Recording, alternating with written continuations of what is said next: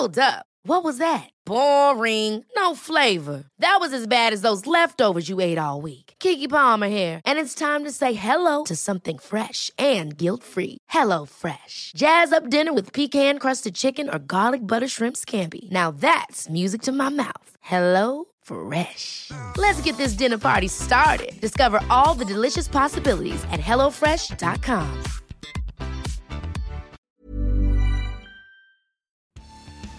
Hello, good evening. You are very welcome to The Tonight Show. More than 1 million people's energy bills are about to skyrocket after Electric Ireland increased their electricity and gas prices. The government is coming under more pressure to intervene. So the government will be bringing forward a budget in a number of weeks' time that will have at its heart measures that can assist, that can help. The Minister for Health says his failure to register a property with the Residential Tenancies Board was a mistake. As soon as I discovered it, we contacted the RTB. They said to backdate it online. That was done. And later we take a look back at the biggest stories we have been talking about this week. Do join the conversation as always online with your comments and your questions. It's #TonightVMTV.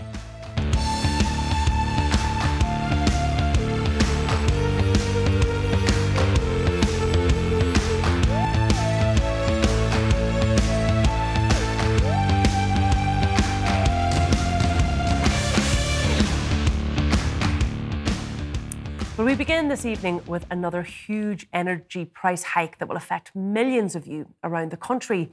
This time, it's Electric Ireland ramping up their bills. From the 1st of October, electricity will be more than 26% higher and gas is going up a whopping 37.5%. The increase will impact around 1.1 million electricity customers and 150,000 gas customers. Let's bring in David Kerr. He is the CEO of Bonkers.ie and he joins me now via Skype. Thank you for joining us this evening. It really feels like this is the second wave of price increases coming from our utilities company. This one really significant. And we're not going to see it in our bills, are we, for another couple of months? But when we see it, we will notice it. We'll notice it in a very big way. And in fact, today's increase by Electric Ireland to their 1.1 million electricity customers and 150,000 gas customers, what that means is that this winter, this November, for example, our bills will be double what they were just 1 year ago. Electric Ireland announcement today is their third price increase this year, in fact, and their fifth in the last 2 years. So this is very bad news for all of the Electric Ireland customers for both electricity and for gas. But they're not the only ones. Of course, last Friday we saw SSE Electricity increase their prices, and we've seen a number of different price increases this year, in fact 50 in the last 2 years altogether. So bad news for all of Ireland's gas and electricity customers. And when you say bad news, what exactly is it going to cost each and every one of us affected by these price hikes? Well, this time last year, the average electricity and gas customer combined would have paid about €2,100 for their entire year's worth of gas and electricity. This year, it's going to be over €4,000, €4,069, in fact, just for the same amount of gas and the same amount of electricity for the average household. So double. And the real difficulty, I suppose, for people is there is so much uncertainty now. I mean, we can have no confidence, can we, that this is the last hike for the foreseeable future? And the biggest confusion is with customers saying, well, where should I go? What should I do? I'm with one company. Should I go to another company? Will they just increase their prices? The sad truth is, yes, everybody is going to increase their prices. All suppliers will increase their prices. In fact, all eyes turn to the ones who haven't yet moved since earlier in the year in about April time. And we're waiting to see what those companies will do. But there are things that customers can do. So the market works on the basis of a discount. That discount is fixed. It doesn't change for the period of time that you have that contract. That's most likely to be 1 year. So if you aren't in a discount period, if you haven't switched your tariff in 12 months or more, then you're paying standard rates. And they're the rates that have skyrocketed today. Gas up 47% unit rates by Electric Ireland. Electricity up 38%, also Electric Ireland, on the unit rate alone. So get a discount. It's free to get. If you haven't switched in over 12 months, get a free discount, and that will last for 12 months. So that's what consumers can do. What other interventions could we see? For example, those that have been suggested by Ursula von der Leyen this week as the moves the EU make?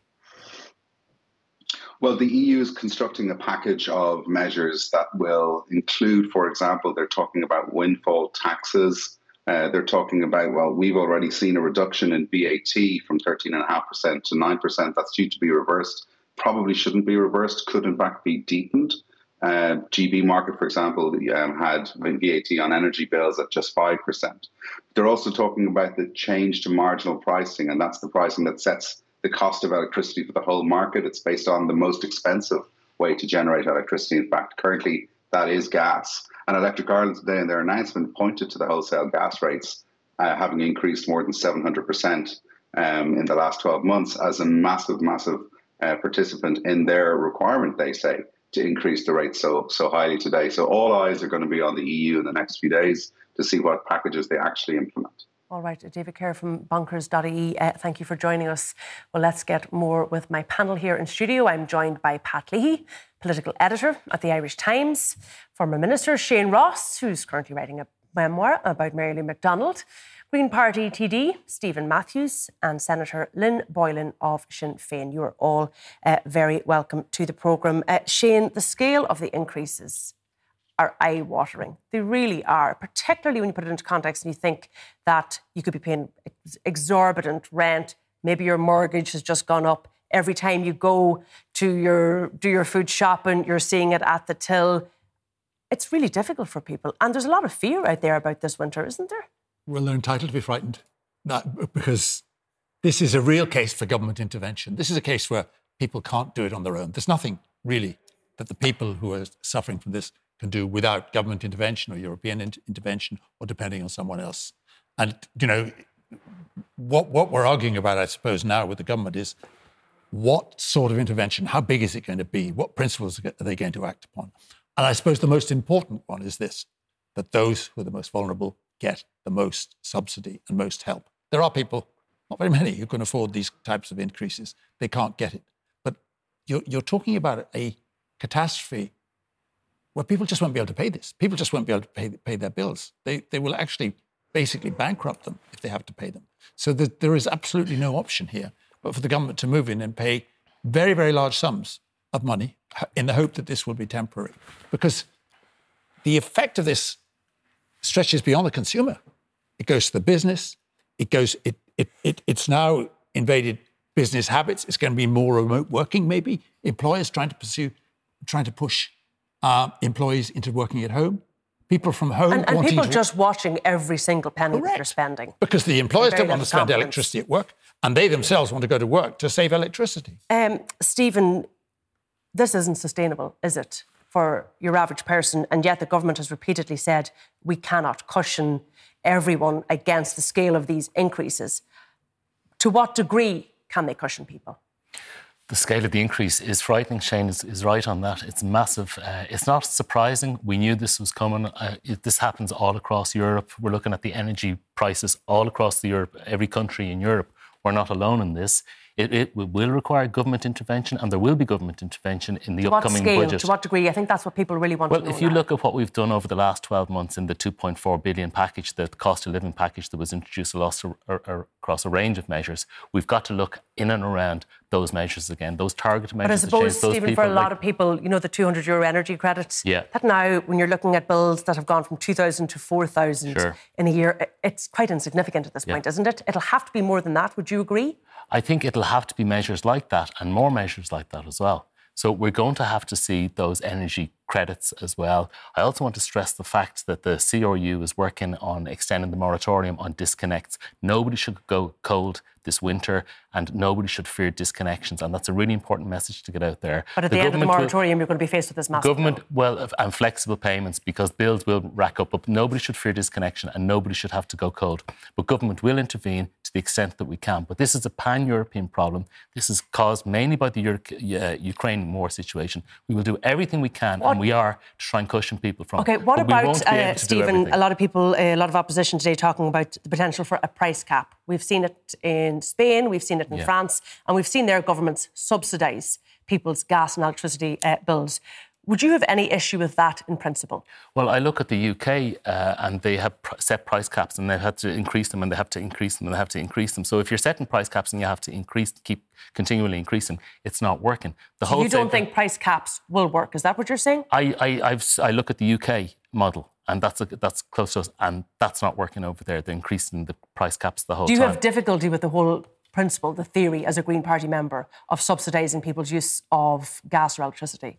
At this point, we're in a war situation in Europe. We have never seen anything like this before. Government has to act quickly and effectively. We have done in the last 12 months. So that's not why you're opposed to it? No, it's not an ideological opposition to it. We've got to do everything we possibly can to help, to intervene, to support people, direct supports across the board, like the electricity credits, and direction at people who are most, there's a lot more people falling into fuel poverty now than we would have seen before. Lynn Boylan, Pascal Donoghue was speaking today. He said, look, it won't just be targeted measures, notwithstanding the fact that that's been the recommendation from many different bodies. He said there will be broad measures that by and large will help every individual, because most people, he said, are affected by this, are really being hit in the pocket. Do you agree with that? Well, I think what's most annoying is that the talk of the EU reform of the market and the decoupling of the cost of renewables and gas was something that was floated back in October last year by a number of EU member states, and Ireland was actually one of the countries that objected to it. So we would have been 8 months along that process if we weren't one of the member states opposing it. We now seem to have a U-turn in the government's position that they are now in favour of that, and that's welcome. But we've lost months at an EU level, and I know from my experience there things move slow enough as it is. The other thing that David was saying from bonkers.ie about switching, yes, switching will save you money, but 63% of customers don't switch. And in the energy poverty strategy of 2016 to 2019, it flagged there are barriers for reasons why people will not switch. It comes down to capacity, it comes down to direct debits, mandatory direct debits, or else poor credit rating. Now, I asked the CRU at the committee this week, what are you doing? Where's the analysis you were asked to carry out back in 2016? And what are you doing to help those customers? Because it's all well and good telling people to switch, but if you cannot get a company to take you on because you've poor credit rating, or you're not in a position to take out a direct debit, you're stuck. OK, but just to go back to the original question, some of the measures won't be targeted. Are you OK with that? I think what we need to see is targeted measures to help the most vulnerable, but we are going to have to address the issues around small and medium businesses and a large proportion of households who just won't be able to cushion this, to take this blow, because what we're seeing in energy prices is frightening.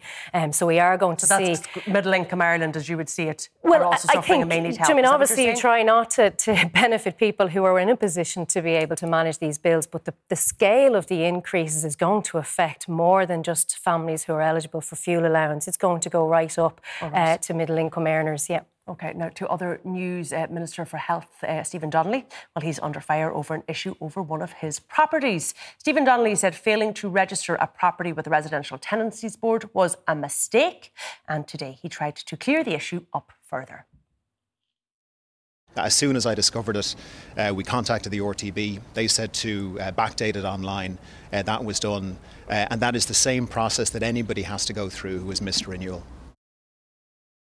Well, the three leaders of the coalition parties have come out in defence of the Health Minister. Here's what the Taoiseach said earlier.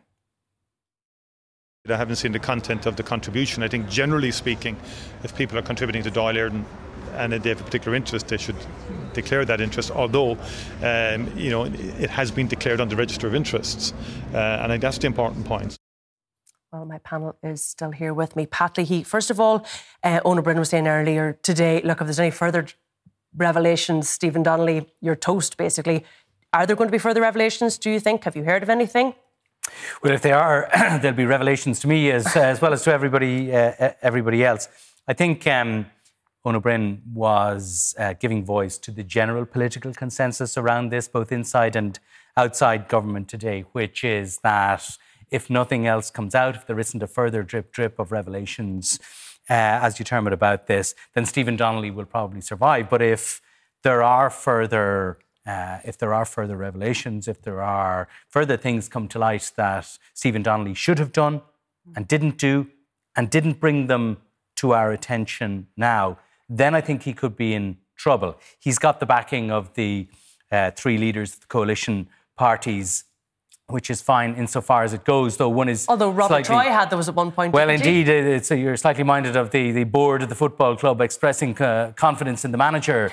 But I think he's probably okay unless there's further revelations. And I suppose he'll be looking at papers over the coming days, Sunday papers, and that if he gets through that, I suspect he's in the clear. Is the focus really, I suppose, on his contributions now on the Dáil floor and the calls that he made for those accidental landlords, as he calls them, to sort of get better tax relief? Is the focus now on that, and if he should, why he didn't declare at that point that he was an accidental landlord? Is that where the focus is now going to go? Yeah, he's got an issue there. So he's speaking on the floor of the Dáil, as you say, in support of accidental landlords. He later declares that he is an accidental landlord himself, and he's correct that those properties were available for public inspection in the Register of Interests. But as the Taoiseach said, you should still make that declaration when you're on your feet in the Dáil. It's simply not good enough to speak out in support of a private interest and then say to people, well, my interests were declared in the Register of Interests, as if people watching Dáil debates have an open book of the Register of Interests. You possibly do, Paddy. Only very occasionally.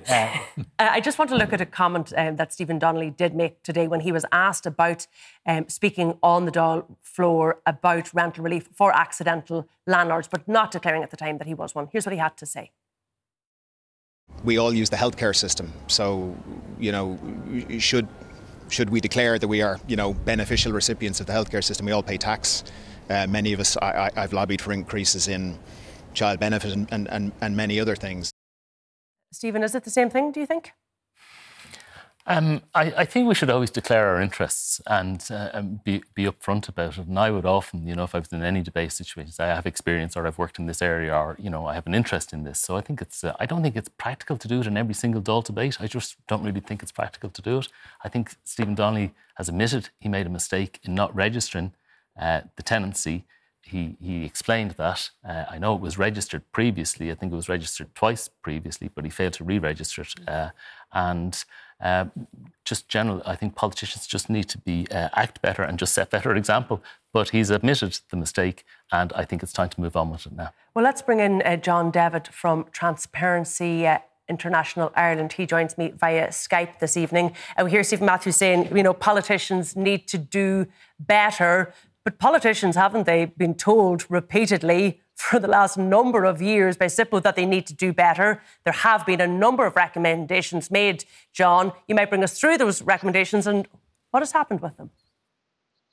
Yeah, well, it's not just the Standards and Public Office Commission that has been issuing these guidelines or calling for or recommending compliance with the Ethics Act, which have been in place since 2001 in their current form. The Committee on Members' Interest publishes guidance for members of both the Dáil and the Seanad, makes it crystal clear that members of the Dáil and the Seanad must disclose property holdings with a value of more than €2,600. So there's no excuse really for not disclosing any property interests here. The Standards and Public Office Commission, ourselves, and indeed the government itself committed to introduce reforms to the Ethics Acts back in 2011, 2012, in general election 2011, and on the back of the findings of the Mahon Tribunal final report in 2012, which called for stiffer penalties for more proactive disclosure of financial interests, including liabilities and loans, and the introduction of criminal penalties, which already apply to members, for example, of An Bord Pleanála who failed to disclose a registrable interest under the Planning and Development Act. So promises have been made for a long time. It's not, as I say, just the Standards and Public Office Commission that have been calling for this. The government committed to this, published a bill in 2015. It sat on the order paper for the best part of 5 years. It was sat upon by the Finance Committee from 2017 to 2020, and despite the pleading of the then Minister for Public Expenditure and Reform, Paschal Donoghue, to pass the legislation, the committee didn't move it. While the government needs to be held to account for any failures on its part, politicians from across the board, both opposition and government, need to be held responsible for the delays and passing much needed reforms. We've called for the reintroduction of the public sector standards bill. To give her credit, Ray Farrell, Sinn Féin, has also done the same. And we need to see urgent action to reform legislation that's over 2 decades old. Lynn, is there no appetite within Dáil Éireann to look at this issue?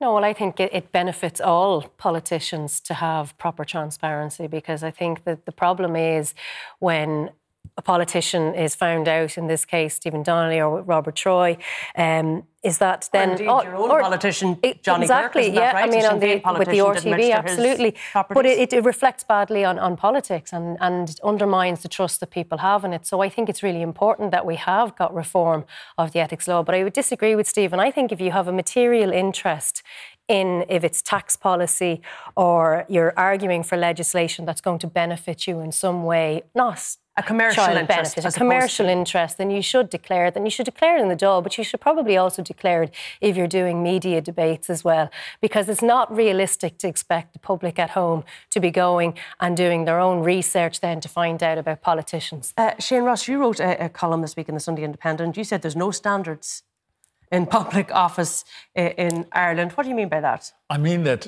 what I was saying there, and I think it's very applicable now that we've got Stephen Donnelly in trouble, was that the ultimate outcome of the fate of Robert Troy and Stephen Donnelly and everybody else, it rests in the hands of politicians. They are deciding. The reason Stephen Donnelly will survive is because he's got the support of the 3-party leaders. The reason Robert Troy went down was because he didn't have, in the end. And those are the standards. It's how much your political clout and how much your political weight is. It's not what you did and what you didn't do.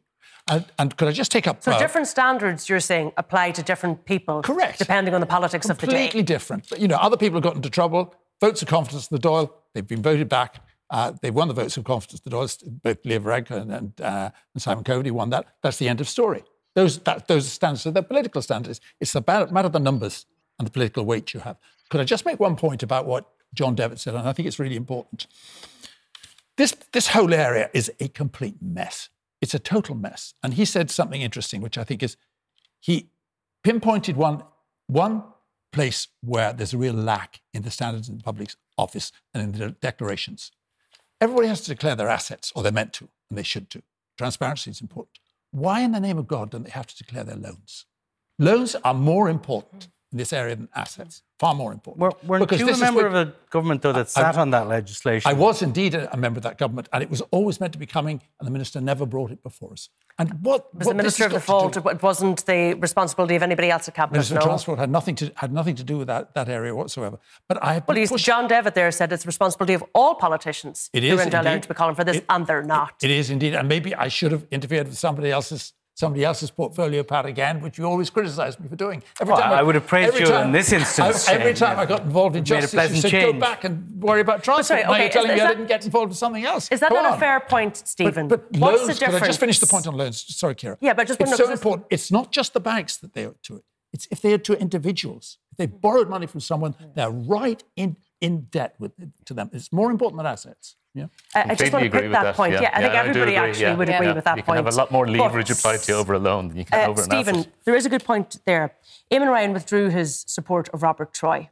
Right? Initially he gave it, then he withdrew it. What's the difference between his honest mistake, honest error, and Stephen Donnelly's? Well, he didn't withdraw his support. He made the comment on radio that SIPO. Everybody knew what was going to happen after that. Okay, but it's important to clarify. He didn't withdraw his support. He said there should be an investigation by SIPO into that, and I think Robert Troy had agreed that he was open to that and to make a Dáil debate on it. What's the difference in this one?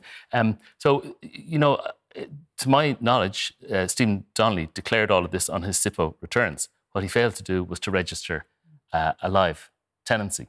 So I think there's a difference in that there, and it was one tenancy that we're talking about here. The difference between the two at this point is that Stephen Donnelly hasn't made as many mistakes as Robert Troy made. Yes. So this is a single mistake as opposed to multiple mistakes. Maybe it's 2 mistakes rather than several mistakes. But if more mistakes come to light, then the situation will change. I agree with Shane to a point. There is a certain degree to which the political gravity of the person at the centre of these sort of controversies does matter.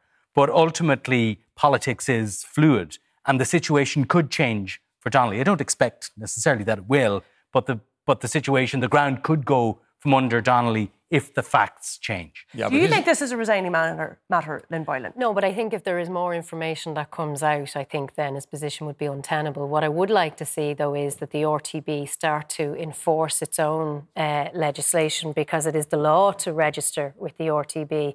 And I think that when you look at the number of prosecutions that the RTB have had, they're very, very small. And I certainly think that not just for politicians, if fines of up to €4,000 were starting to come into effect, I think a lot of landlords would be registering very quickly. What about the wider issue? Do you have any issue with a politician in Leinster House working on legislation being a landlord?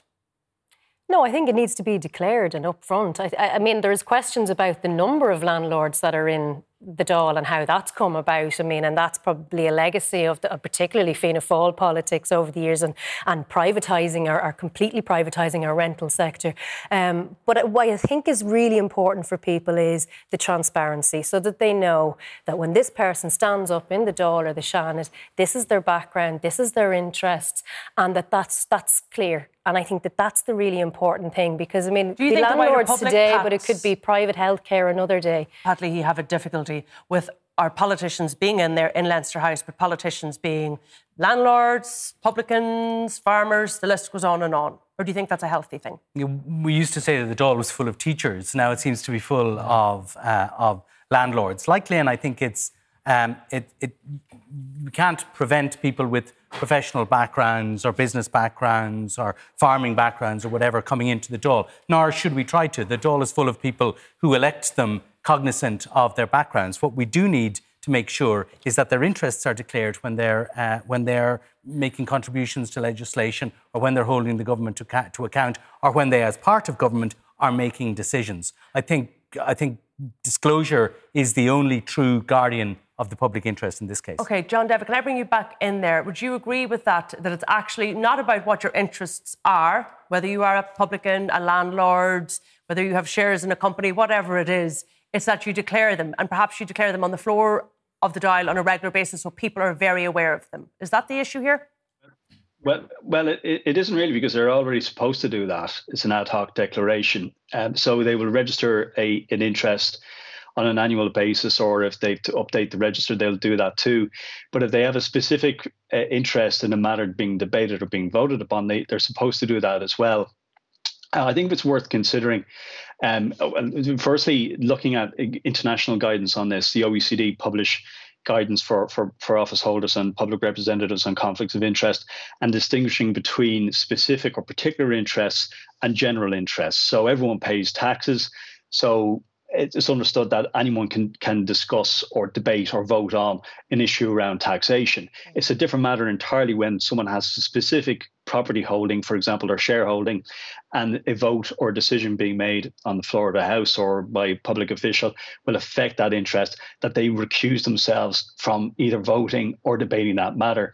The Canadian Federal Parliament imposes or requires that ministers of state recuse themselves from any debate on the floor of the House there, in Houses of Parliament, from debating that or voting on it. I think it's time for us to consider measures that would ensure that TDs leave the room, leave the House, if they have a specific interest in a particular matter, to restore public confidence in parliamentary politics. I think we need to look at all possible measures and international good practice. Pat Leahy in there. There's one final point on the changes to the ethics legislation that SIPO have been seeking for almost 20 years and have been ignored by successive governments, not just the one that Shane so capably served in. And that's the power for SIPO to conduct its own investigations on its own initiative. And not at present, wait for these they have complaints. to wait for a complaint. So it's essentially... It's toothless, really, isn't it? Well, it's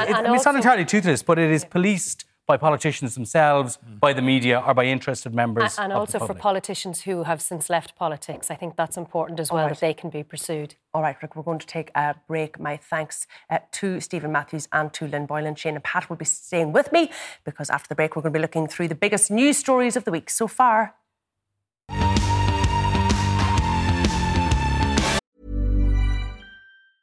Ever catch yourself eating the same flavorless dinner 3 days in a row? Dreaming of something better? Well, HelloFresh is your guilt-free dream come true, baby. It's me, Keke Palmer. Let's wake up those taste buds with hot, juicy pecan-crusted chicken or garlic butter shrimp scampi. HelloFresh. Stop dreaming of all the delicious possibilities and dig in at HelloFresh.com. Let's get this dinner party started. Hey, it's Ryan Reynolds, and I'm here with Keith, co-star of my upcoming film, If, only in theaters May 17th. Do you want to tell people the big news? All right, I'll do it. Sign up now and you'll get unlimited for $15 a month and 6 months of Paramount Plus Essential Plan on us. MintMobile.com/switch. Upfront payment of $45 equivalent to $15 per month. Unlimited over 40 gigabytes per month. Face lower speeds. Videos at 480p. Active Mint customers by 531.24 get 6 months of Paramount Plus Essential Plan. Auto renews after 6 months. Offer ends May 31st, 2024. Separate Paramount Plus registration required. Terms and conditions apply if rated PG.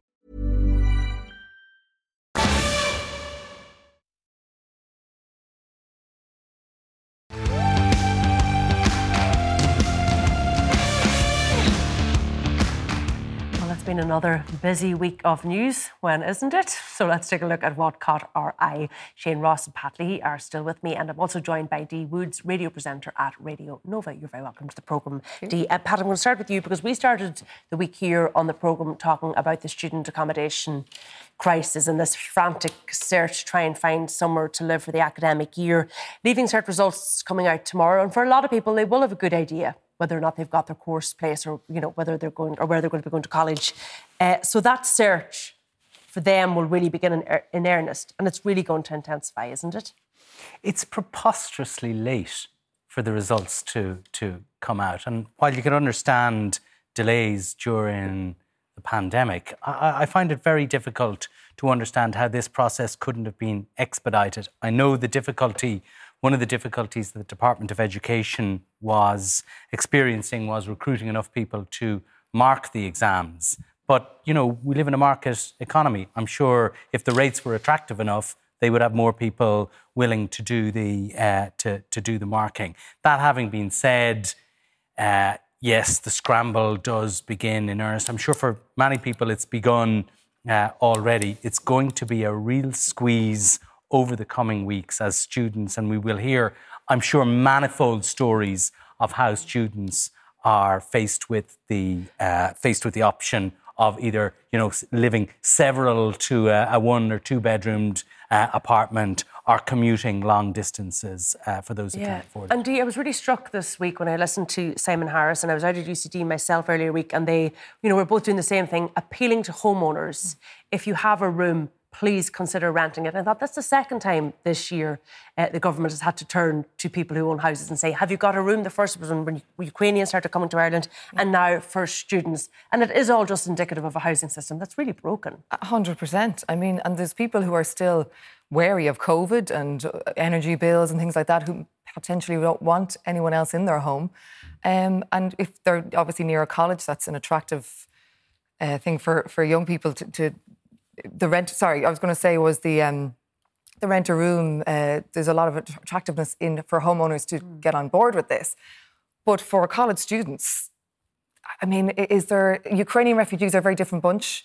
Or do college students have a bad rep? Are there homeowners who think I don't want to invite potential partying or late nights or someone I don't know? Who are they going to study? They're going to be quiet. Who's to say? I mean, I feel like they're already on the back foot in some sense. There's a bit of a and it's not the solution. It's not the solution for students. I feel like it's scraping the barrel at a time that's very desperate. And college students, the survey results are out tomorrow. There's already pressure there. Do they need any more anxiety in their lives? Absolutely not. I just want to move on, Shane, to the news this week also that Dara Cleary, who lost his job as Minister for State, has now reclaimed a position over the resignation of Robert Troy. Is it proof, do you think, given the conversation that we had in part one, that people are being wrongly ousted, do you think, from office? Good people. Well, Dara Cleary was a very good TD, and I think will be a very, very fine minister. I don't think anybody's any doubt about that. And I think it was widely anticipated that he was very harshly treated over Golfgate. Very, very harshly and probably wrongly treated. I mean, I think the facts of the matter were that he went there, just made a speech and went up because he was a friend of the family. And he, you know, the court case made certain findings, not about him, but about other people, which would probably indicate that there was an injustice done in that case. And he has been that has been recognised, obviously, by Micheál Martin putting in as Minister of State. He doesn't have a place in the cabinet, I don't think, which he did have before. But I think that's coming up. But in some ways, you feel the wrong has been righted to you? Well, I think it's recognised. It's come back. People make comebacks, but not normally as quickly as that. And I think it's fair enough to say that he should have been recompensed in this way and recognised. And speaking of comebacks, Pat Leahy, Donald Trump, the question, will he make his comeback, will he not? Will this search and this discovery of classified documents at Mar-a-Lago have any impact on him? Could it potentially be very serious? Could he be in trouble? Oh, I mean, he could be in trouble. If I can just add one thing to what Shane said about the previous subject, was I don't think even Dara Calleary is maintaining that he was wrongly ousted the last time. I think in hindsight, he's been seen as being harshly treated. But I think what his return says more is that there are second acts in Irish politics. And as the price for malfeasance or mistakes seems to be increasing in Irish politics, perhaps at the other side of things, people are getting a second chance or chance to make a comeback. On the Donald Trump point, I think two things are going on. I think within the Republican hierarchy, there is a growing horror that they're going to be stuck with Donald Trump, with all these potential prosecutions hanging over his head as they head into an electoral cycle. But I think for Trump's base, for the 30-40% of people who will vote for him if he runs again, and that's where he starts from, I think nothing he does will affect their support for him. In fact, would you say quite the opposite? Because I think he's putting out the narrative that he's been victimised here, isn't he, once again? Yeah, I think this is the case. I'm sorry, I have to agree with a lot of what Pat said, which makes me... I never saw you two get on so well. Quite stressed, quite honestly. But he'll be inviting me to lunch next. I think the fact of the matter is, yeah, you're right. He's being victimised in his own view. He's also playing to that particular gallery, and it's going to benefit. If he's charged, he'll play the victim, he'll play the martyr, and it'll almost undoubtedly it'll certainly build up his base. The best thing Biden could do is pardon him in advance. It would take the wind totally out of his sails. And then you're no longer. And then he's no longer a martyr. He's no longer got a cause to fight for. But prosecutions and legal processes in the culture of the United States are not things that can be ignored. The wheels grind slowly, but they grind exceedingly fine. And, you could see an election campaign running while there are legal processes taking place against Donald Trump. It'd be a terrible pity because he'd probably win. That's the problem. Just want to move on, Dee, because there was awful images coming from Pakistan this week. Just incredible flooding, climate change playing out right in front of our eyes, and people really suffering. Absolutely. I mean, it's so hard to watch, and it's just like it just begs the question: what next? Who's going to be next? Where is going to be the next big catastrophe, the disaster? Kids in the streets, and now there's fear of malaria, diarrhea, all these diseases, and it's only going to get worse. The death toll is only going to go up. Something like 1 in 7 people in this country have been affected by this absolute... It's just like a horror story playing out in front of our eyes. Yeah, those images, I think, are just really quite incredible. Before we leave this part, Shane Ross, the death this week of Mikhail Gorbachev, was he a hero, or does it just depend on who you ask? Well, I was struck by an interview I heard with Konstantin Gorbachev yesterday when he said exactly that. He said he's absolute hero to him as a Russian, but to other Russians, of course, he was quite the opposite. I think, in the views of most people in the Western world, he's one of the great heroes of the last century. Him and Mandela, as international statesmen, have done things which made a real difference, where they left office undoubtedly with their country in a better place. Do you think? Now, he was reversed. His was reversed. Yeah. Do you think Vladimir Putin has destroyed his legacy within Russia, Pat? No, I think when the history comes to have its view on him, it will be a benign view. He can't be held responsible for what came after him. I mean, he was kind of ousted by Yeltsin in the early 90s, and it was under Yeltsin rather than under Gorbachev, though Gorbachev got the blame from many ordinary Russians. It was under Yeltsin that the wide-scale looting of the country's assets by what have now become the Putin's billionaire oligarch supporters, that took place. I mean, that may have been a consequence of the reforms that Gorbachev began, but it was under the stewardship of Yeltsin. All right, we're going to leave it there, but there's lots more after the break as we continue our look back at the week's stories, including the Lord of the Dance has become Lord of the Big Screen. We'll have more about Michael Flatley's brand new film.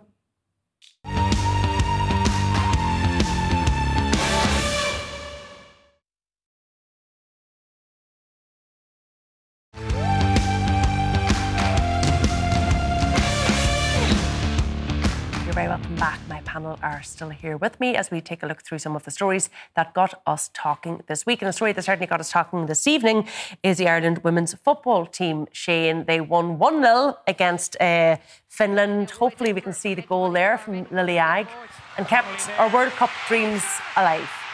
Great news. Free kick from Connolly. You can see the relief and the delight on their face. There. Is this a real coming of age, Shane, for this team as an international force? Yeah, I think so. I mean, this is a full stadium in Tallaght. That's quite unusual. That's really quite fantastic to see that and to see. Yeah, because I thought it was interesting today. I heard was there almost like an appeal on the radio a couple of times today. If you have a ticket, please come along and support us. As if they weren't sure that they were going to get the support tonight. They got the support, and I must say this, and this is for Pat's benefit, that women's funding of sport started in a big way under the last government, all right? And and this has actually been the impetus. Under you as Minister for Sport. Under Brendan Griffin as Minister for Sport. I'm not taking the credit for it at all. It was he who actually insisted that despite the problems in the FAI, despite everything else, that women's soccer should be increased in funding all the time because he saw the potential there and they were being treated extremely unfairly. And that was something which I think other people should be given credit for. John Tracy, lots of other people. Vera Poe, obviously because she's led them there, should get the credit this evening. There are all sorts of people who put their backs into this and put their faith in the women, but the great credit goes to them themselves. The team, tonight. to those the team has just women been themselves, phenomenal. absolutely. And we've seen what's happened in England, haven't they? I mean, they waited a long time for football to come home. And the lads couldn't do it, so they had to turn to the ladies, let's be honest. That's right. It's amazing. Am I allowed to say that? I'm going to say it anyhow. OK, I want to move on to the film release, I've decided, of 2022.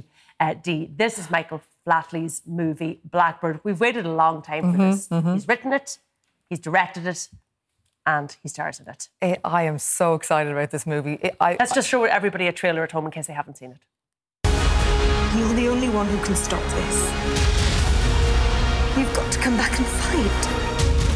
When are we going to get past this? I'll never get past this! You can't just hide from the world.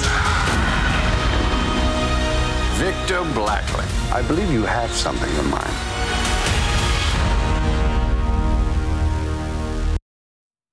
Fantastic. Pass me the popcorn, Dee. Well, do you love it? Get the popcorn out now and go onto social media and read the reviews of that movie. They are hilarious. I think this is going to be the next Sharknado, which is one of the most successful movie franchises ever. Because I think it's going to be so bad, it's good. We're all talking about it. We haven't even seen it and we're already talking about it and we're excited about it. Our movie reviewer in Radio Nova saw it last night at the Lighthouse, and Clint Drewberg, one of his best quotes was, Michael Flatley has gone from toe tapping to toe curling. I'm not sure this was his intention for this movie to be so bad, but I think we will all go and see it, and maybe more than once. I think kids will be in tuxedos, fedoras and tap shoes for Halloween costumes. If not this year, then next. My favourite review, and I think it came from Philip Nolan in the Daily Mail, he said, he's no longer Lord of the Dance, he's Lord of the Glance. And there is a lot of those looks, isn't there, Pat? I mean, I mean, we laugh here. I haven't even seen the movie. Are we just deeply cynical in this country about this sort of stuff? Fair play to him. Why not? I mean, I see it's described in some quarters as a vanity project, but I don't necessarily think that's a disqualification. I mean, many great works of art have arisen from the vanity of either the artists or the patrons. I mean, the Sistine Chapel was as a result of Pope Sixtus's vanity, But I know that also in the movie's publicity, it says that it stars amongst the other co-stars are Patrick Bergin and Eric Roberts, who is Julia Roberts' brother. So say that in brackets. They weren't able to get Julia, but they've got the next best thing, which is her brother. So, I wonder, is Michael Flatley's next film going to star Mick DiCaprio and Festi De Niro? And Jimmy Clooney. Can't wait to see it. Shane Ross, you're partial to a bit of drama yourself. And a bit of vanity as well. And a bit of vanity. I wasn't going to be the one to say it. But you watch it, wouldn't you? Of course I would. I think it's, I think it's a great thing to knock. It's easy vulgar, to knock, isn't it? It's a man coming out with vast sums of money and spending them on himself and his ego. That's what's happened And the film industry. He's the writer, he's the director, he's the producer, he's the hero, but he's the funder, and he's given lots of employment and he's given lots of entertainment. Look at us all knocking him here today, and he hasn't done any harm when he's done this, and he's actually going to give a fair amount of pleasure. Let's let him go. We're not knocking him. We're not knocking him. You're laughing at him, which is worse. You're ridiculing him. I hope we're not ridiculing. I don't want to ridicule you, Michael Flatley. I think fair play. If you have it, what do they say? If you've had it, have it, flaunt it. Oh, he's certainly flaunting it. I think we'll all enjoy it. I think we will too. Dee, finally, Electric Picnic back this weekend after a hiatus caused by COVID. Is this the final return now? Is this normality complete? 70,000 people in a field having just one big party. Yeah, in the rain, unfortunately. The weather forecast is pretty dismal this weekend, but I don't think it'll dampen anyone's spirits. As you say, it's been a few years coming now with COVID and everything. And Electric Picnic it seems to be very unique in the sense that there's just so much going on. Of course, there's music. There's something like 27 stages and venues to get into. There's theatre, there's spoken word, there's drama, there's stuff for mind, body, soul, food, and there's something for everybody and all ages. And it's a rite of passage for a lot of young people too, isn't it? And they haven't had that over the last couple of years. I saw some on the train this afternoon with big bags packed and they were laden down. I'm sure there was rain gear in there somewhere, but it's just nice to have something full of hope for a change. It's been so quiet for so long on the gig front. This is the return now. They certainly have a lot of big names, Ciara, including the Irish Times Inside Politics podcast, which will be appearing on Sunday morning. I'd say straight to that tent. I'd say to a massive crowd. They might be still awake from the night before. So. Apparently, a lot of the arenas within Electric Picnic this year are going to be cashless. And we saw what happened this weekend at the Aviva. I'm sure we all saw that, didn't we? Free pints at the Aviva this Saturday. Last Saturday, not this Saturday. They're not going to do it again when the machines went down. There was chaos, but it was good fun for all those involved. If people come to the Irish Times Inside Politics podcast, we might even give them free pints. All right, we have to leave it there. My thanks to our guests. Our programme is available as a podcast. Go over to Virgin Media 2 now for the group chat. See you next week.